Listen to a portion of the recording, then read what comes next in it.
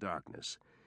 He dropped the stone and heard it go skittering away down the sides of the aperture to ultimate blackness, but he never heard it strike bottom.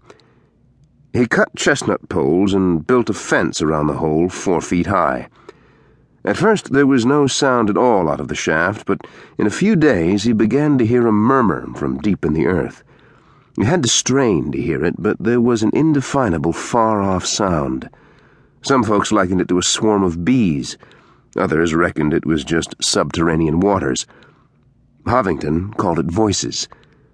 They bespoke him with languorous foreboding, and if he listened long enough, he could separate the sound into different voices, point and counterpoint, query and reply.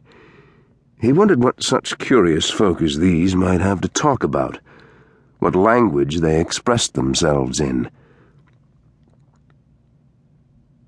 Nathan Weiner was a native of the county, and by trade he was a carpenter who farmed a little on the side. He had a wife and a 7-year-old son who was named Nathan as well, and was already much like him. "Go through life minding your own business and everybody else will mind theirs," he used to tell the boy. But in spite of minding his own business, he was forced in the spring of 1932 to go down to Hovington's looking for Dallas Hardin, a man who had simply moved in on Hovington, taken over his bootlegging business, and folks said his wife Pearl as well. In the past year, Hovington's health had so deteriorated that he stayed abed. His spine was bent like some metal God Almighty had heated to pliable temperature and laid hands on and bent to his liking.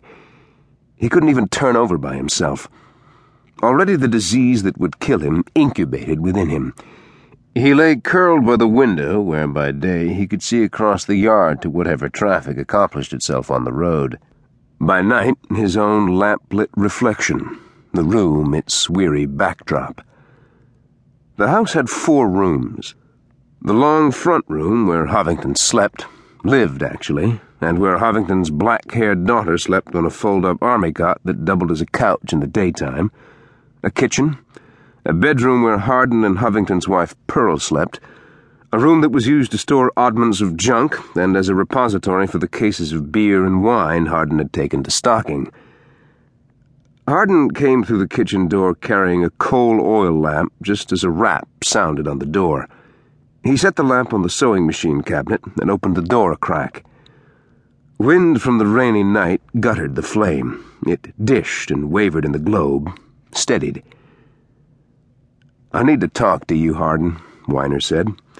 Lamplight glinted on 2 gold-capped teeth.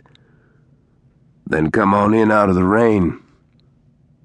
I want to talk to you out here." Hardin took down his hat from a nail beside the door and stepped into the muddy yard and closed the door behind him. He stood coatless in the rain. "What was it you wanted that had to be said in the rain?" he asked. "I wanted to tell you something," Weiner said. He stood with his feet apart, hands shoved deep in his coat pockets, his head cocked back a little, his face flinty and arrogant beneath the ruined hat. "I found your whiskey still on my land, and this is what I come to say. Now, I don't care if you make whiskey till you're ass deep in it, but don't make it on my land. If the law found that still, they'd come down on me, not you." "That's about the way I figured it, too," Hardin said. "Did you bust it up?" "You damn right I did. I broke that whiskey, too." "Now, you oughtn't done that." "My God damn you. If the son of a bitch hadn't been so heavy, I'd have dumped it in your front yard. I don't know who you are or where you come from, or what kind of deal you run on Hovington here, but I'll tell you one thing. Don't mess with me. If piece 1 of that thing goes up on my ground again, me and you going around and around." Hardin's face looked as if the skin had suddenly been drawn taut.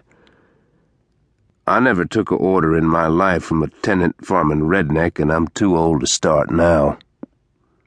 Weiner grasped him by the front of the shirt and jerked and slapped him hard, open-handed, then slung him backward into the mud. Hardin looked like a drunken bird falling, legs askew as if they were too fragile to maintain his weight. He lit, sitting, and fumbling out a pistol. Weiner saw what he was about and advanced rapidly on him, his knife out and his left hand on the blade, opening it when Hardin shot him in the leg.